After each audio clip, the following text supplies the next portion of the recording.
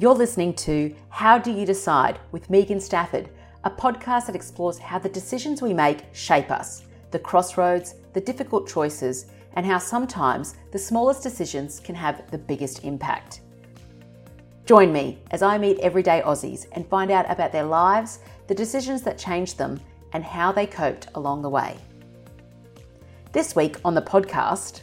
So I realised that, we were driving out the ute and I'd forgotten about Peter, who wanted to come with us.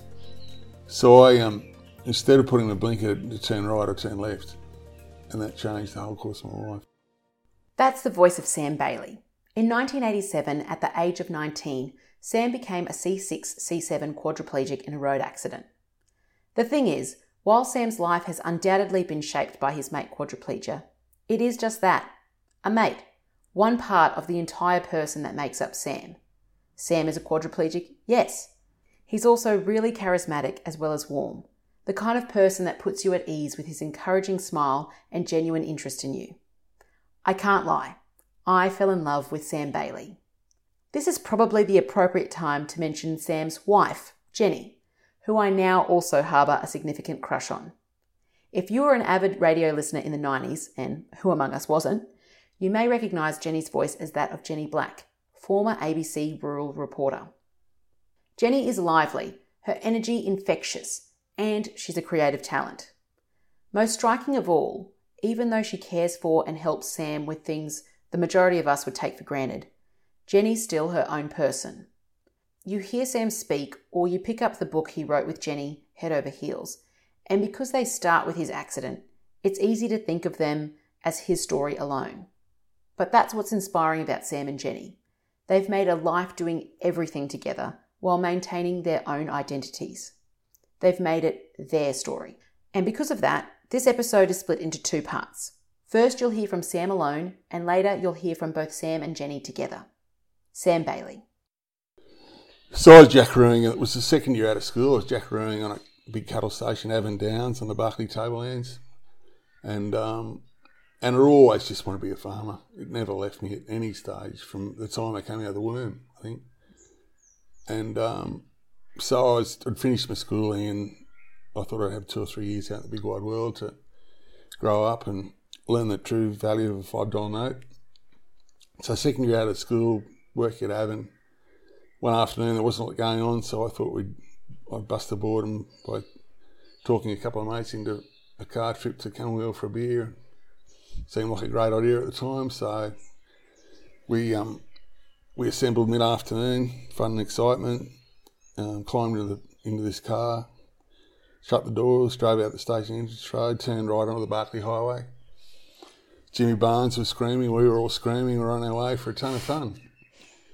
But 15 minutes later, my whole life changed. We had a blowout, we were flying, we had a blowout in the front passenger side tyre of the car rolled several times. I was the passenger in the back seat, didn't have a seatbelt on, was thrown out the back window and came to lying on the side of the road.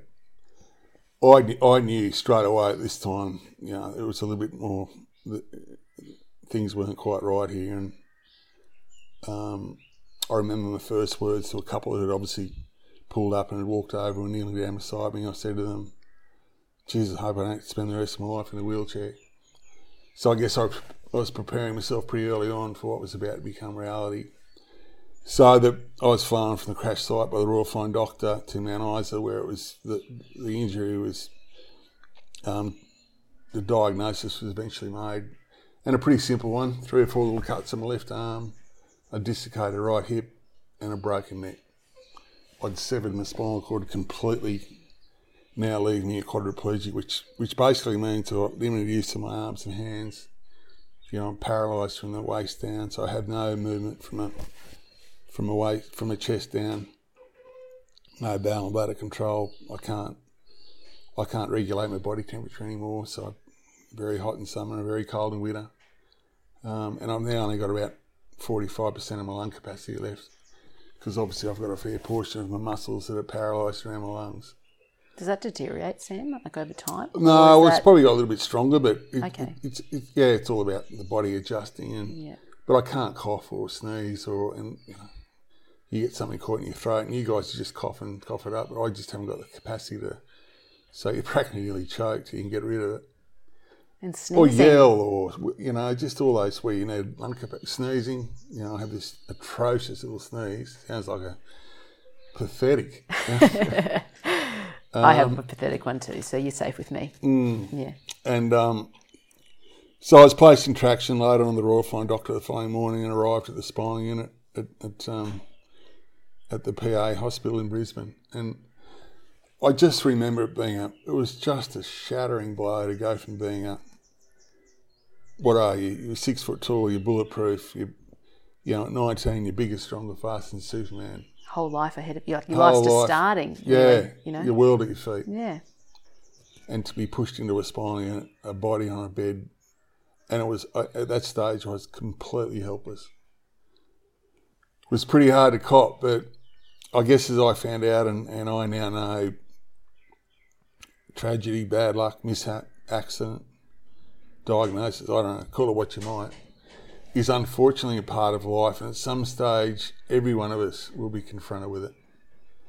And I suppose the easiest thing to do in any tragedy is to look back, because it's easy. Why us? Why me? It's not fair. Why didn't I have a seatbelt on? What if? You can go on forever. But you will start digging yourself into a rut, and the more you look back, the deeper the rut gets. The hardest thing to do is to stand back up, pick up whatever pieces are left, and then soldier on.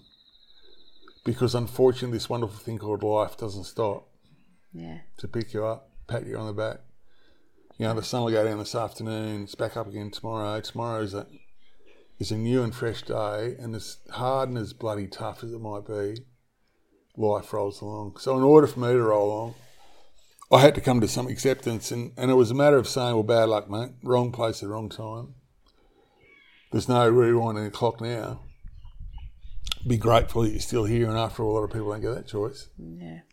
Okay, you're pretty severely maimed now, but the doctors had said I'd stood a chance of leading a reasonably independent life. So, when I weighed it all up and I broke it all down, it was either swim or sink. And I chose to swim.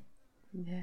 And I mean, the accident itself was so freakish that there were so many choices that were made, because you were going to go in your car, but then there was another guy wasn't there, and so then you ended up going in his instead. Oh, look, that was eerie too. We're going in my ute, so I had two guys from the station, and then we realised that this guy said, "Look, if you're going in, can you come pick me up too?"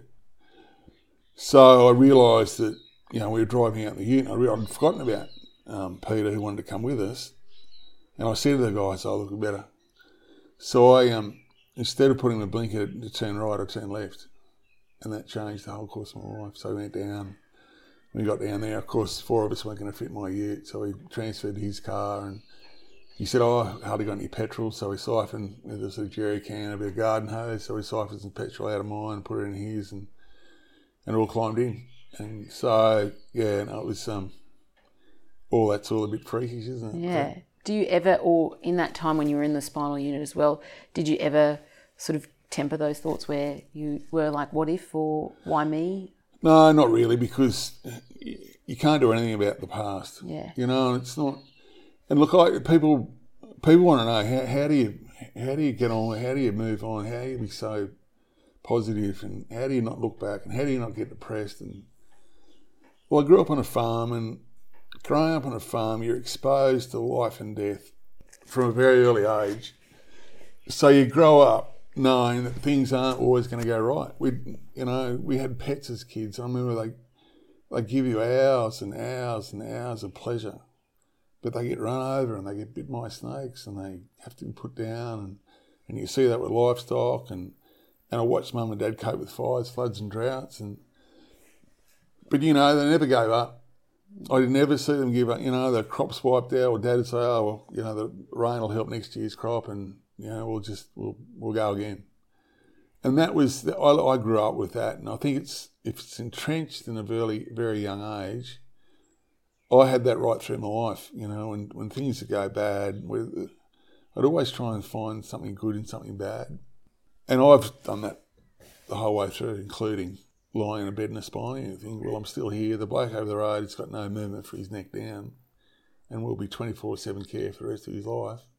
Well, I've got 2 part arms that still work a bit. You know, I'm pretty lucky, what really. you do have, not what you don't have. I Exactly. guess focusing on that. Yeah, that's what you do. It's not all about...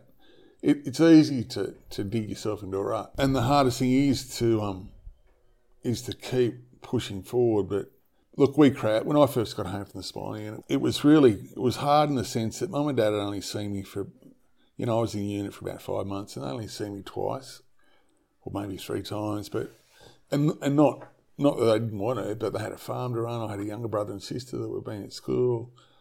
They had plenty of things to do, and I had a pretty amazing girlfriend at the time, and she was with me every weekend, so I knew that he wasn't up there sitting in a room by himself. But anyway, though, initially I was told that someone of Sam's level will be in the spinal unit for 8 or 9 months. And we were all in the office when they told us that, and I remember thinking to myself, there's no bloody way in the world I'm staying here that long. So Mum and Dad went away thinking they had, 8 or 9 months, and then were phoned in just under 5 months to say we can't do any more for Sam, and he is as independent as we can possibly get him, and time for the doors to open. So Mum and Dad drove up. It was a 5-hour drive, 6-hour drive to Brisbane. Dad reversed the car into a loading dock at the spine unit. In went a bar chair that was in 6 or 8 pieces, a garbage bag with a sheepskin and a spare cushion from a wheelchair, a bag which had my clothes that I've been using while I've been up in the spine unit. I had a box on my lap and in it was some catheters and some medication and 2 A4 pages of do's and don'ts when you've got a spinal cord injury. So I remember I transferred, and I'd only just started learning to transfer into a car, so it was, I got halfway across and sort of lost my balance and fell a bit, but I managed to get myself into the seat. The physio was there that showed Dad how to fold the chair up, because he hadn't had anything, hadn't seen anything. Well, I had nothing to do with any of that sort of equipment. He threw it in the back, walked around, hopped in, and we waved goodbye to the spine unit. And I just remember being absolutely bloody terrified the whole way home. Just going through bowel, bladder, pressure sores, sheepskin, medication. It just went over and over, and I can tell you that it was a very silent trip home. We got home, it was dark when we got home, so Dad did have trouble putting the chair back together, but I tried to explain as best I could. He then pushed me across the grass. Because they'd been caught out, they were only part way through doing an accessible bathroom for me and hadn't got around to the ramps at all, so I then had to instruct Mum and Dad how to pull me up, I think it was 2 or 3 stairs to get into the house. Okay, Dad, you get behind me, and Mum, you get in the front, and we'll go backwards and tip me up, Dad, and Mum, you just guide the chair as it goes up. And God knows what was going through their head at the time.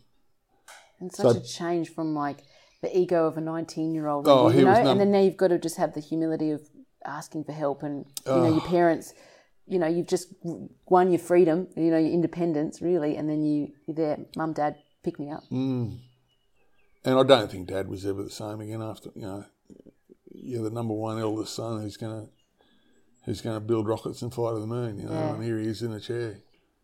So they pulled me up onto the veranda. My bedroom was up the other end, and I sort of wheeled up there into my old bedroom for the first time and just been hit for 6. My saddle was hanging up on a rack, a surfboard and water ski in one corner, a cricket bat over in the other corner. I wheeled over to a rack where my footy boots were, and I remember grabbing them and putting them on my lap for the first time, and that's when it really bloody hit you that there'd be no more rugby. And Dad was a Wallaby, and I would have loved to have, it was in, a plan to have a crack at following his footsteps, but that was all, that dream was now smashed. I couldn't do anything. I had no way of getting around the farm. I had no car, so basically I was housebound. Did you feel just so angry, not as well as sad, just never depressed, never angry, just frustrated, frustrated. But the biggest thing, and they're probably more aware of it now in spinal units, but back then you're not taught that when you go home, Sam, things are going to be different. People are going to look at you and not know what to say, and you're going to have to get used to commanding your life from a wheelchair now, and and I wasn't prepared for that. And I remember going to a 21st one Saturday night, and all my mates, and I hadn't seen them since I left school, all my mates are going to go, I remember being so excited. You know, this was going to be a bit of a highlight for the last 5 months. And I wheeled into this, I sort of wheeled in through a gate into where the party was happening, and there was just this horrible silence. They didn't know what to say or do, or here was Gladiator Sam that, you know, they all knew in a chair. And I just remember coming home so depressed. Well, not depressed, but just the realisation or deflated, I guess. Right? Deflated, but I think the realisation that shit, my life has really changed. Yeah. Because I'd never really given any thought to that, to the emotional part of the whole accident as well. So there I was in the absolute prime of my life, 19. The horrible realisation my life now was never going to be the way it was. My body from my chest down was never, ever going to do what it once did, but was still going to come along for the ride with me and be absolutely no help. I realised that I had a massive, massive challenge ahead of me if I was going to try and make some sort of life for myself on the land. But I was never going to give up. There's no bloody way in the world I was going to let a spinal cord injury get in the road of, you know, this life that I wanted. So your sense of adventure, you obviously have a great sense of humour. All of those things that you you don't lose, but they just, I guess, change. Yep, they do, totally. But I think the big thing for me was totally frustrated until I just thought, if I can find a way to get around, I can do stuff. You know, I can go up and start that pump. I can go down and get the mail out of the mailbox. I can give that lift up the power. I was seeing all these things I could do, but I just didn't have any. I had no form of getting around, and I had a little 4 buggy that Dad had bought for me when I first got home, which was great. Got you out of the chair. You're able to release a bit of tension. You know, 500 miles an hour up and down that airstrip, but it was hopeless as far as, you know, it was too low. It was only a one. You couldn't take your dogs with you. It's just. So I realised that it wasn't really going to be the thing. And then one afternoon, Dad arrived home with a full motorbike on the back of his ute. And I'd given these bikes some thought, because they're only just out. You know, these quad runners had just entered the market. And I'd given them some thought, but how in the bloody hell do you get on it? And then how do you operate it? And Dad said to me, look, mate, I know what you're going to say, but I was around the bike shop in town. The owner there was a mate of ours. Said to Dad, look, why don't you take one of these bikes home for Sam? And before Dad could say, look, you know, you might look at him, but he's a lot more disabled, do you think? You know, there's a lot more happening underneath Sam than you realise. Anyway, as I said, before he could say anything, it was on the back of his ute. So Dad said, look, I know it. As I said, I know what you're going to say, but I'll unload it. I'll put it in the shed. I've got to go back into town next Thursday. I'll load it back up and take it back in. And that was it. You know, that was okay, righto, full stop. Anyway, the next morning I remember getting up and getting dressed, and I wanted to get something out of the shed. So I wheeled up into the shed, a bit like this, wheeled up into the shed, and this bike was sitting here. And I looked at it. I thought, I had a crack at getting on this thing. So I pulled up beside it, and it was a daunting transfer to get my bum up in the seat. I mean, they don't teach you stuff like that in a spine unit. You know, my transfers to date were from wheelchair to bar chair, wheelchair, bed, bar chair back to bed, bed to wheelchair. Level. All of a sudden, Sam's got one up here. Anyway, I thought I'm going to give it a crack. My first 3 or 4 attempts failed. I lost my balance, fell out of my chair, fell on the concrete floor. But I managed to pull myself back up in my chair. And then I remember on my 5th or 6th go, I actually got my bum up onto the seat. And I'll tell you what, it must have been a picture and a half. Anyway, so I pushed myself up really quickly, and I quickly grabbed hold of the handlebars. And obviously my alarms gave this trunk some leverage, and I felt quite safe and there, right? So I sat there for a moment. I thought, well, okay, you got this far, you better keep going. So I grabbed my right leg and I sort of threw it over the bike best I could. And sat back up again and adjusted myself. It was a Suzuki motorbike, so I started up, and the reverse mechanism was just a lever that you pull between your legs.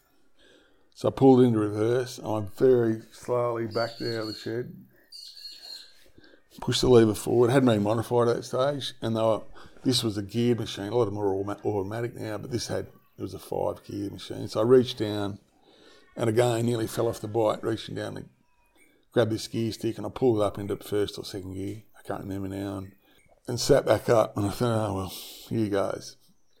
I reckon I went about 10 metres and I had a 10-metre smile on my face. I'd found my legs. So Dad had to take the old one back to the town, but had to bring a new one home.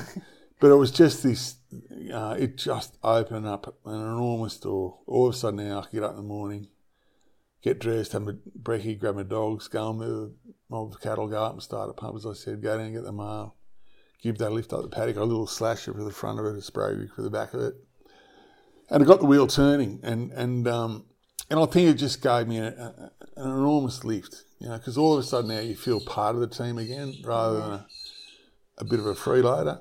And that was another thing that I had to get through, realising that you can't do anything to help anyone.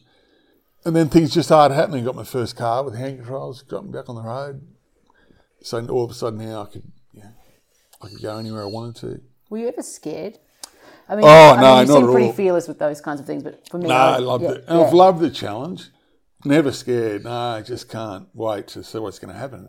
So I got the car that got me on the road, converted all the machinery, 7 different machines, and devised a little hoist to get myself up in the cabin. So all of a sudden now I could partake in all the cropping activities. Which is just so amazing that the guy that modified the hoist, I just love that people love to get involved as well because they want to contribute as well. Well, that's what I found too, and and I say to a lot of people, don't be fearful for asking for help. Yeah.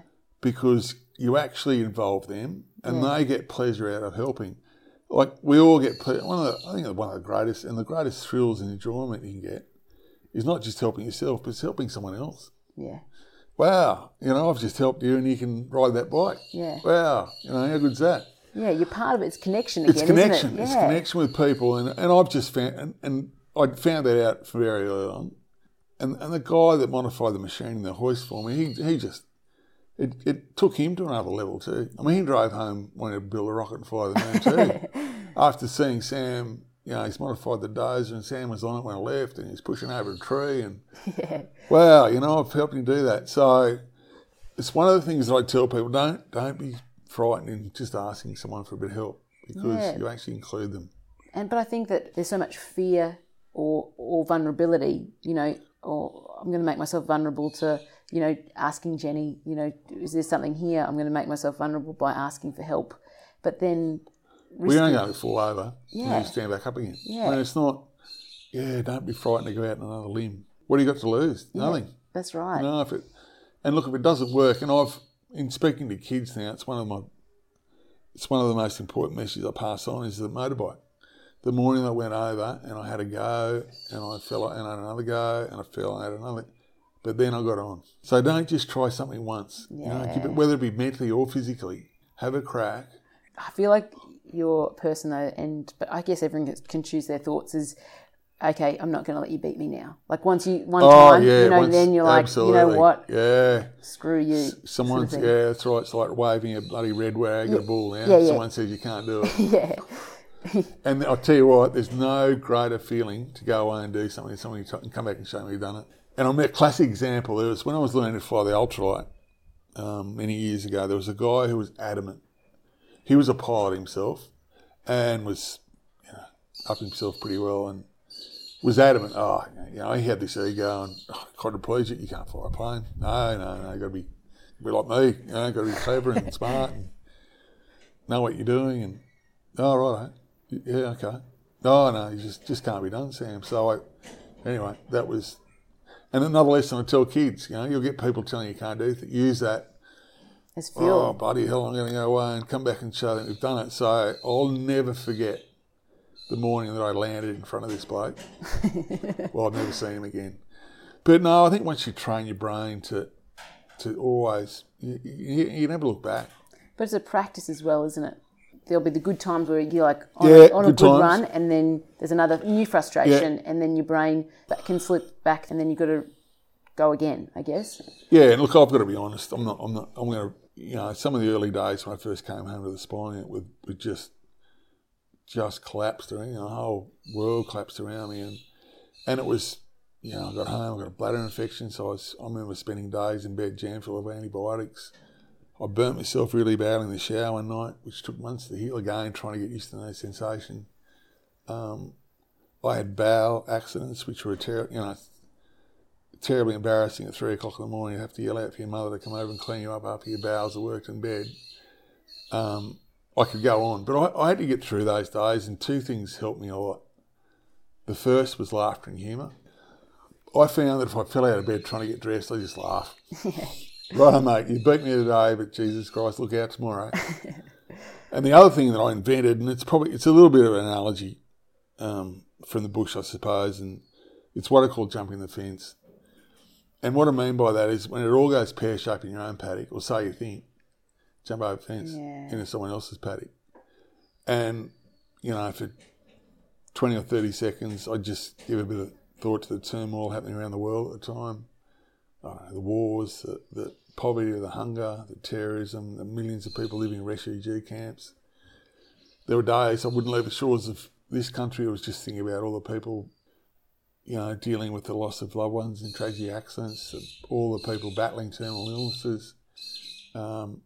There were some days I'd just jump back to the spine unit, and I think I remember telling about this guy in the bed across the road, across the room where I was. He, felt like Gary had no movement from his neck down and would be 24/7 care for the rest of his life.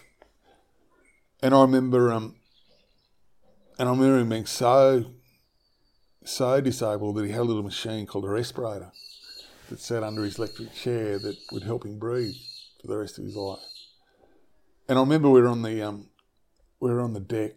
I think we were having a beer one afternoon or something with him, and I remember him saying to me, Sam, I'm just bloody terrified this machine's going to stop because I just can't breathe by myself. So what you very bloody quick you do is jump back over the fence. And all of a sudden falling out of bed or a day or 2 in bed with a blood, it's so bloody insignificant. Sun goes down, back up again tomorrow, away you go again. If tomorrow wasn't any better, well, the next day would be. And I still use those today. I still, not that, I'm pretty well trained now after 34 years, but look, I'll be honest, I still have days that go to shit, total shit, and I've broken legs, I've broken my pelvis, I've spent a lot of time in bed over the years.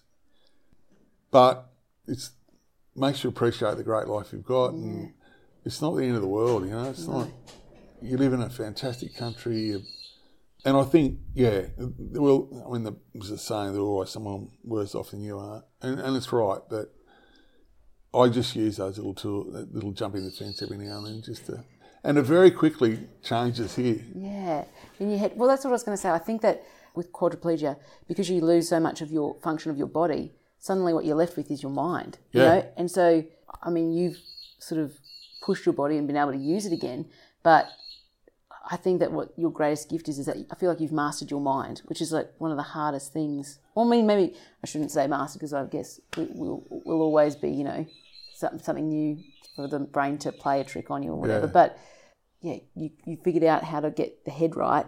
You can live, right. That's how you live. Yeah, exactly right. And look, I don't know. Maybe I was very lucky to have some sort of inner strength when I had my accident to, I pulled myself through my own bit of bad luck. But then I think I've found my purpose now, and that is to go out and share this story with people that from all walks of life. And I guess we were on the program Australian Story many years ago, and it was me personally realising, because of the response we'd had, and 80% of the response had come from people that had suffered some sort of life-changing hardship of their own. Yeah. And they'd seen our story and thought, well, if he can do it, we can too. So I think, and it wasn't up, because people would say, oh, he's so inspirational, Sam, and you say this, and yeah. But I think me personally seeing that made me think to myself, well, maybe someone up there is looking down, maybe it was all meant to happen, and, you were meant to be cut down and do some hard yards to get your show back on the road, but now, your purpose is now to go out and help other people through theirs. And I'm a great believer in people. Some people like myself will get through tragedy quickly. Some won't. But I just know over the years that some people just need someone to hold their hand for 5 minutes, who have been in a situation of tragedy of their own of some sort. You know, and I'm not blowing my own trumpet here, but I know I have got a lot of lives back on the road just by saying, look, it's not the end of the world, and you'll be able to do this and do that, and technology's on your side now, and you've got a wonderful supportive family, and you will go out to inspire people, as I am, you know, when you're down the track a little bit. And you, like me, will look back one day, I'm sure, and say, I don't want to go back to my old life. And I think they all think you're nuts. Because that happened to me leaving the spine unit when I did. There was an old bloke there who'd been in a chair, and we'd cracked this pretty good relationship over the time that I was there. And he said that to me as I left. He said, one day, Sam, you'll never want to go back to your old life. And I remember thinking to myself, you are bloody nuts, mate. You are nuts. I know exactly what he meant. But I think also that gift that you give people of like them being able to see what kind of life you live now and hearing those words would no doubt be comfort. But I also think because you're someone that can actually sit with people's pain because you know, and know what it feels like for people to be uncomfortable with tragedy, but you're comfortable with it because you've lived it. So I think that sometimes people just need someone that can sit with them and be okay with them not being okay. That's right. As I said to you this morning, that I think because I open up to my story, it gives permission for them to open up, and they just want to talk. They just want to say, look, this is what happened to me, and it's and not only it's everything now. It's parents that have had a child suicide. It's people going through with cancer. People have had all sorts of hardship. What do you say? Do you say things to them, or is it more just listening, do you think? No, you listen. I listen. Yeah. It's a spur of the moment thing I say when you're talking to people. Well, that's just about authenticity, I guess, isn't it? You're just like whatever comes to whatever mind is what they need, I guess. Yeah. And they walk away with a smile on their face, and if you can do that, we'll say be it. As I said to you this morning too, the COVID last year sort of put a halt to all the speaking, and for a little while we'd been doing it for 20 years, and we were starting to get a little bit worn out because it's I love being with people, but you do get people tired after a little while because you're always on show and you're always and it's a lot to when you're holding that space for someone like that's it's a great feeling, but you paid to perform and you can make or break a conference, and so there's a bit of pressure there. I haven't had anything thrown at me yet, but not yet anyway. But anyway, once it starts happening, we'll know it's time. 2021, who knows? Back to the farm. But we had 12 months off, and it was great to sort of catch your breath, and great for Jen to sort of, as I said to you this morning also, I hopped off the stage and she hopped on there and can do what she wants to do, She loved it. But we had our first talk in Bundaberg a few weeks ago, and we came home and said, oh, that was great. It was so good. Not for the speaking, but just some of the people we met. And I think the difference you can make. And we have this web of mates all around the country that we make. So I think we have found out that we have missed it. So we're back on the road now. We're getting, we've got 3 or 4 in the pipeline now. And so that's great. Lots of schools and kids, you can have a really impact on a kid. And Jen and I couldn't have our own kids. And at the time we was, because the expectation of family and mates and the wide world is you're here to breed and have kids. And we couldn't do it naturally and went through IVF, and we did only try once. But we had a failure, and I remember being in our bedroom one morning and we had to make a decision because she had some eggs on ice that we had to, and again, we instead of going right, we went left and decided that, well, hey, maybe this door's going to shut, and maybe it'll shut for a reason, and maybe that's not the road we're meant to go down, and something will happen. Well, 2 days later, we were asked to speak at a school in Warrialda. So now we just feel as though we've got a whole country of kids to get out there and I just pass on that. There's a word resilience, which I hate.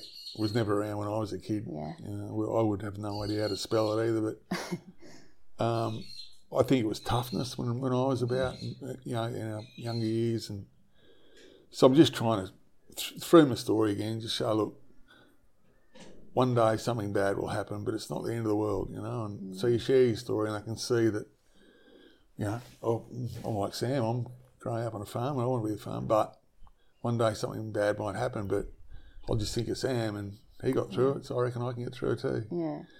So we've got this whole web of kids that send us Christmas presents and ring us every now and then. Love that. Oh, it's pretty special. I'm really sorry that you, No, you know, look, that door. no, we're not. We weren't meant to go down that road, you know. And look, having kids would be like, I've seen all my mates around me having the pleasure and the enjoyment. And of course, you know, who's going to look after Jenna when we get old? But nothing in life is perfect. Nothing in life There's no right way to, no- you know, like you don't have to tick the box, No, you know, like no. to have a good life, do you? No. And again, through speaking, you often get couples coming up that say having difficulty having kids, and some people just go on for years and years and years.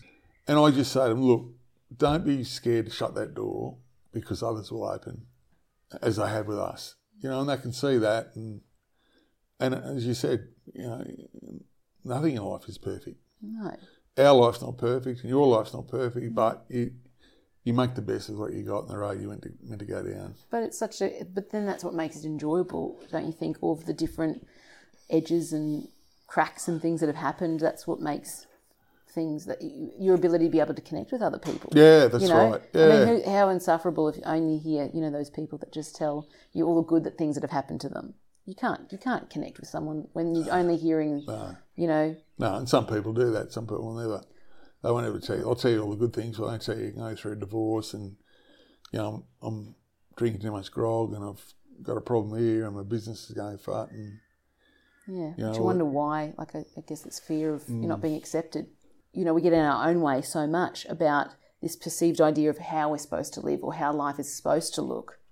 But you're not in control, are you? Not at all. No. You can't control what will be. You can't control what has been. All you can make sense of is how you want to show up today. That's right. And I think the biggest thing that I've learnt, and I've learnt two things. I've learnt many things over my life, some the easy way, some the hard way, but probably the two biggest things I've learnt, I learnt both these at the age of 19 while lying in a bed and aspiring with a broken neck. The first is the incredible importance of your family, your mates, and the community you live in, because what did I see? Mum and Dad that dropped everything, were beside my bed. Brother and sister who did the same. All my mates who were ringing, writing, trying to do what they could. I wasn't privy to it at that time, but little did I know that at home, all our friends around here were rallying to help Mum and Dad as best they could. It was a bloody big wake-up call. I didn't see any things I had to have beside the bed and any things I wanted. So I remember all the things at the bottom of my list went to the top, and all the things at the top came down to the bottom. And the other thing that I learnt, and it probably rolls off the back, is that I then started appreciating everything I have, not what I haven't got. And it is very, very, very easy today to forget what you've got, because we're all so focused on, you know, we've got to have the big house, and we've got to have the designer shoes, and we've got to have we've got to have. And when you figure out what you want, what you've got.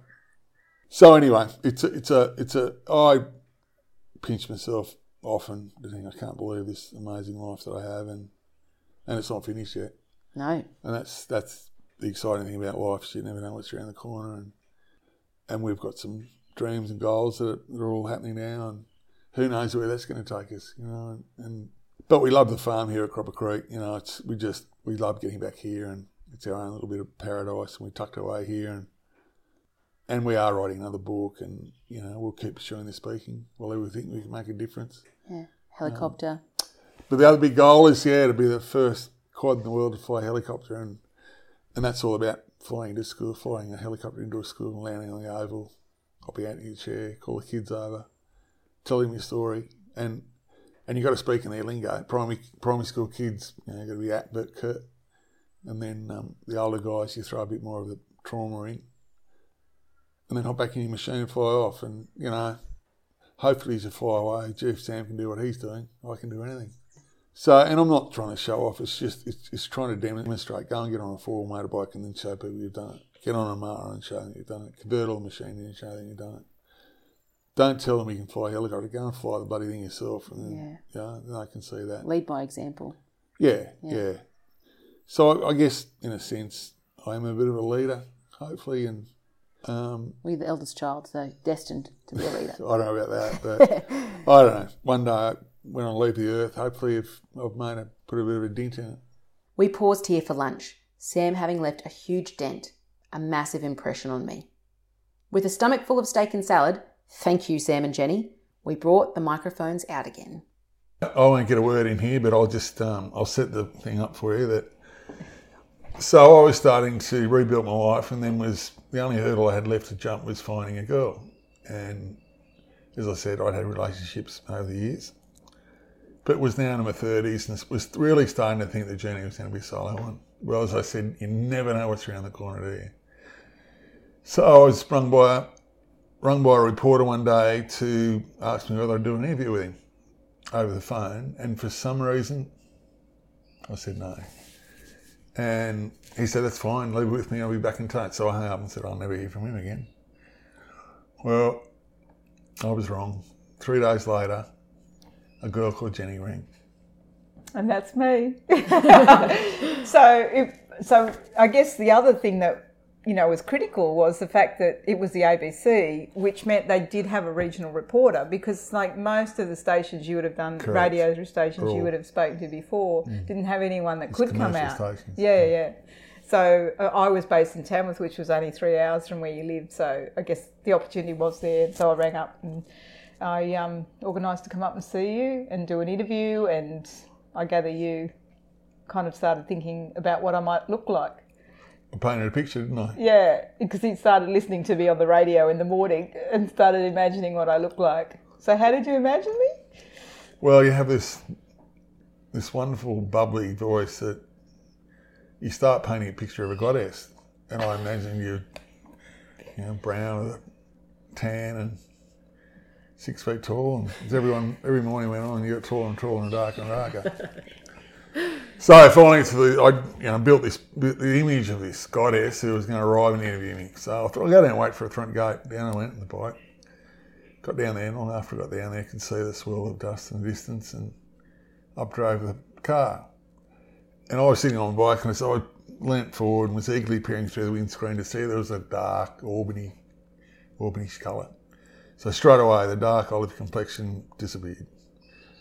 So she pulled up right beside me as I was sitting on my bike and shone me out the window. And in a split second before there was even a word said, I knew she wasn't going to be all that tall, because the distance between the seat and the steering wheel was about 15 centimetres. Sure enough, I followed her up to the house and out hopped. So I'd followed her up, she'd pulled up.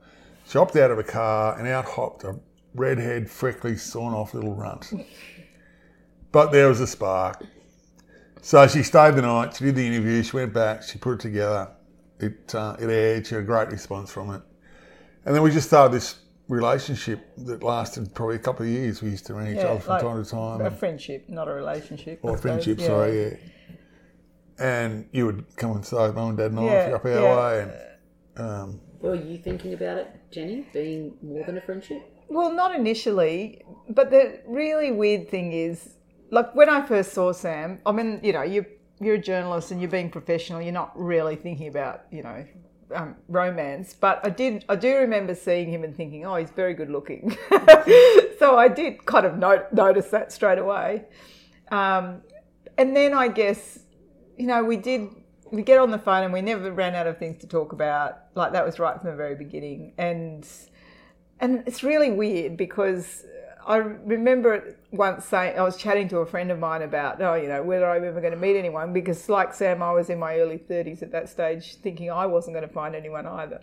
And I said to her, I wonder if I ever will meet anyone. She said, what about Sam Bailey? You talk about Sam differently to everyone else. So it's funny because it's kind of like other people kind of saw it before I did. Yeah. And I think maybe that was because I think I had to kind of get to know Sam as a person because he was in a wheelchair. And of course, once you know Sam as a person, then you get to know him and the wheelchair disappears. But I think I did need to get to that point because up until then, the only people I'd known in wheelchairs were old, sick people. Yeah. And I had to understand that someone could be in a wheelchair and be young and healthy and, just couldn't do a few things. But, we've all got things we can't do. I mean, I can't reach the top shelf of the supermarket. To me, it's kind of no different, really. I might just butt in here and say you had a dog, Winky, who was a black and tan Kelpie. who you thought the world of, and she worked it out before you did. I was in Tamworth Day with a mate of mine, and I got up one morning and I thought, I'm going to go and ask her out, just see what happens. I rang her up. She lives on the outskirts on the other side of town. So I hopped in my ute and I drove out and drove into the driveway and out you came. Anyway, we kick-started a conversation. And after a little while, I thought, well, nothing ventured, nothing gained. So I took a deep breath. I said, Jenny, are you doing anything for lunch today? Could I come over and pick you up? And could we go out and go down the street and find a steak? The country music festival was on at the time. Be any amount of entertainment on there. Would you like to do that? She said, oh, Sam, look, you won't believe it. I think I was covering the rodeo, wasn't I? Yeah, the national finals were on for the rodeo. So I could... Oh, no, we were going out with friends for lunch. And then that night I was covering the national rodeo. So both attempts to ask me out. That's right. You're in a house full of mates. You're going out that for lunch. What are you doing for dinner, Jen? Oh, you won't believe it. I've got to take my recorder out and record some stories from a program first thing in the morning. So there I sat, slapped over the head twice. Anyway, her dog Winky, who was lying in the shade in the shade of a tree in front of me ute, hopped up, walked around the side of me ute and literally hopped up and she put her two paws on my arm as I was resting on the door of the ute. And she started licking my arm like there was no tomorrow. Anyway, we were part way through a conversation and Jen abruptly stopped and looking down at the dog said, that is incredible. I have never seen that before. And I looked up and I thought, why is that?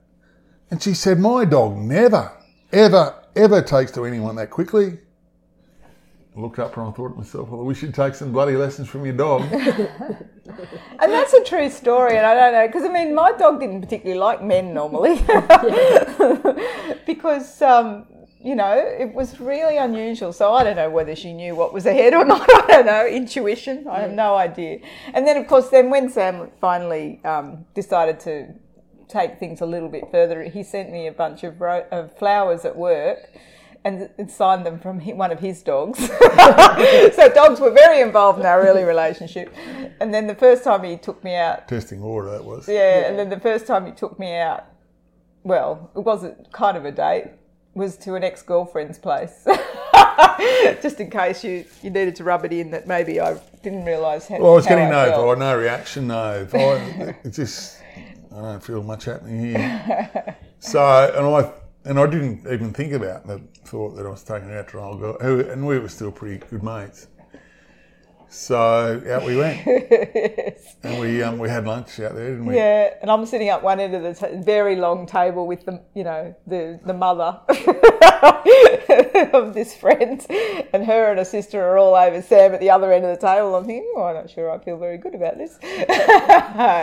Anyway, we did finally get our act together. We did. And look, to be honest, then once we've been going out for honestly a couple of weeks into actually going out romantically, we knew we'd spend the rest of our lives together. It really was that quick.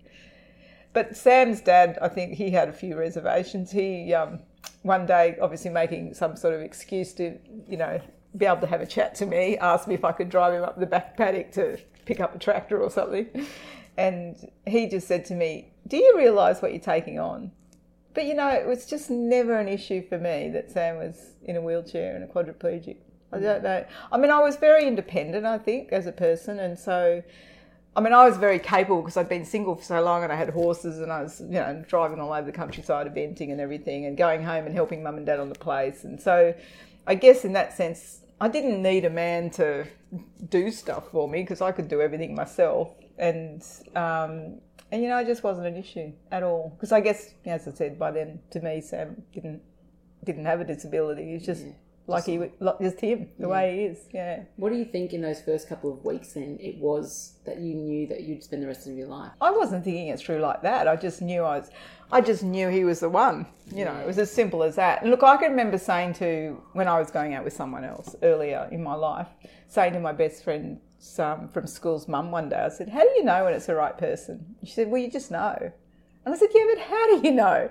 She said, well, you just do. And of course, I obviously hadn't met that person because I would have understood what she's talking about. So I guess by the time, at this point, it was just absolute. You just know when it's the right person. And so I guess that's why it was so easy because, we didn't really analyse it. We just knew we were meant to be together. Yeah, and couldn't wait to be together because back then, you know, we didn't live together at all. Unlike what happens today, I mean, it was my circumstance. I was living with mum and dad, and you know, it was all a bit hard, really. And I just couldn't wait. We couldn't wait to get married and just. We didn't have a honeymoon because all we wanted to do was just live together.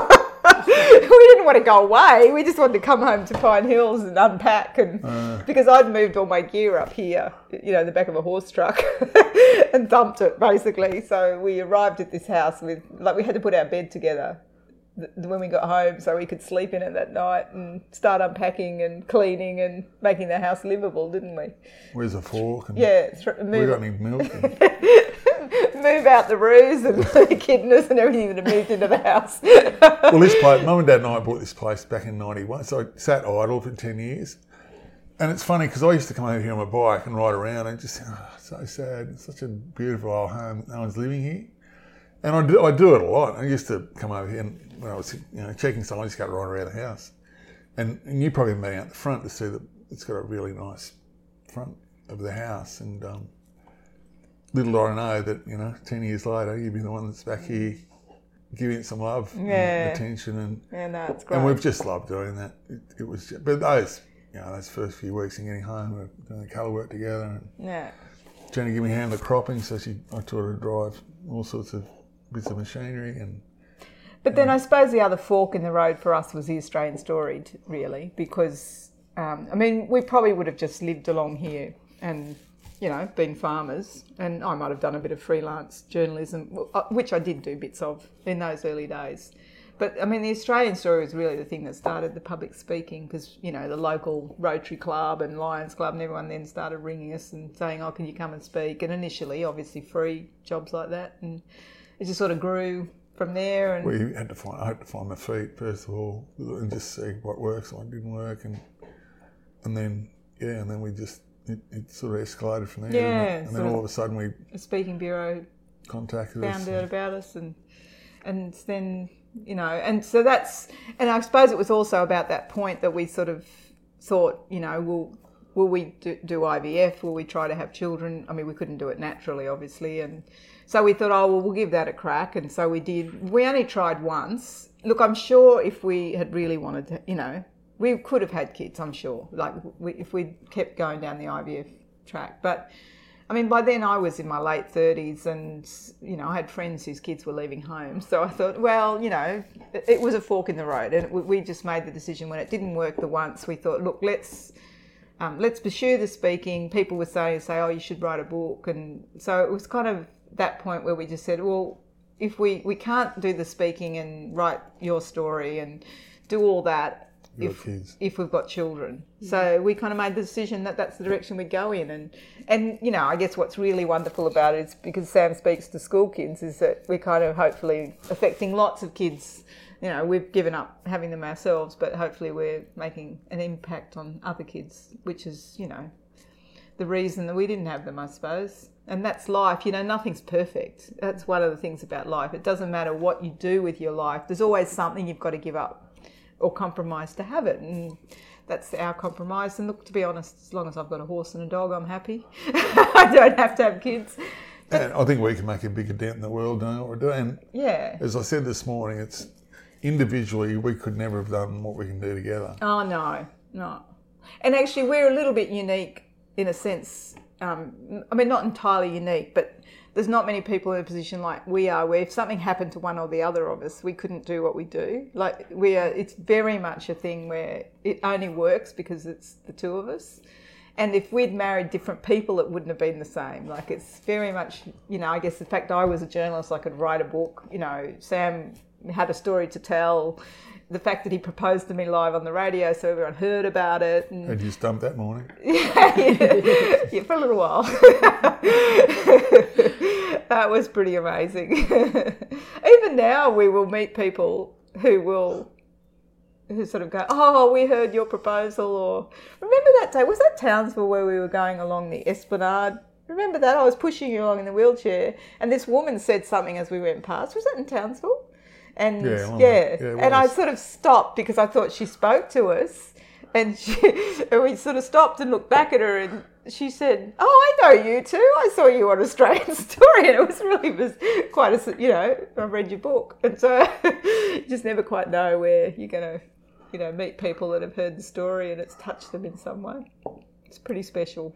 And I often think, I was very focused on my goal, and I did work experience at a local newspaper, and all I wanted to do was be a journalist, and I had a cadetship, in February the year after I left school, and and within 2 years I got a graded journalist position, and then I got another promotion 8 months later, and then I went to London, worked on a newspaper, and then I got an editor's job when I came back, and then I wanted to get into the ABC, and I got a job with the ABC. I always was so focused on my career, but there was never anything on my vision of my career, travel around Australia with an amazing husband, public speaking, and help him write his story. I just think it's amazing how, and I'm sure that was never on your vision of how your life was going to be.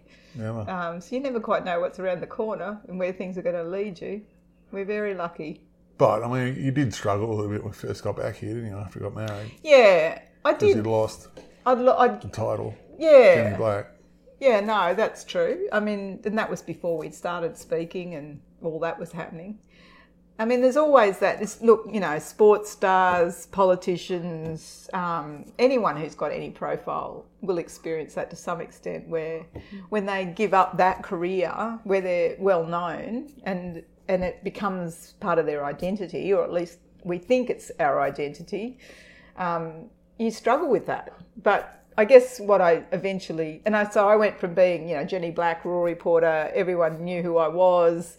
Well, not everybody, a lot of people knew who I was, to, Sam Bailey's wife, where Sam was really loved by everybody locally. So obviously people had heard me on the radio too, but it was more really what I thought than really what other people were thinking. But, I guess with time I realised that it's not about what you do, it's about who you are.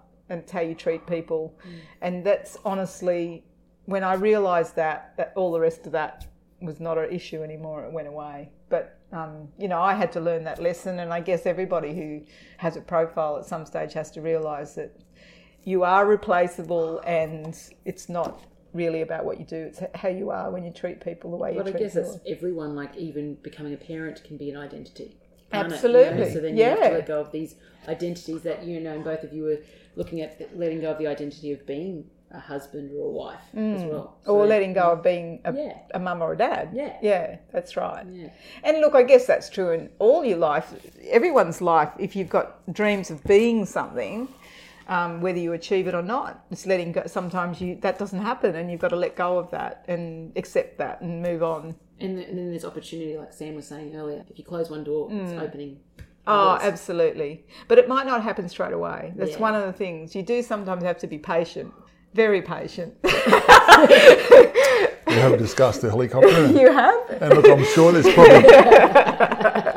probably a lot of people now just thinking, but you won't do it. And I'm sure they would. 14 years, it's been a...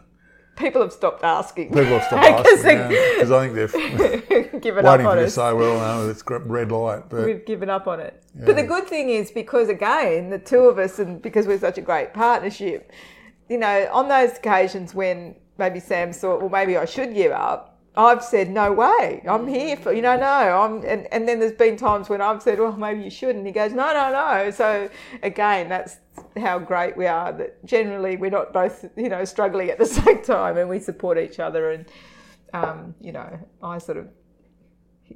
it's going to happen. It's got to happen. You've told kids all over Australia you're going to do it. You don't have any choice.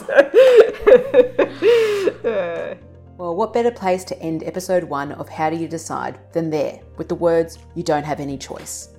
And honestly, when it comes to Sam and Jenny Bailey, you really don't have a choice. You just love them.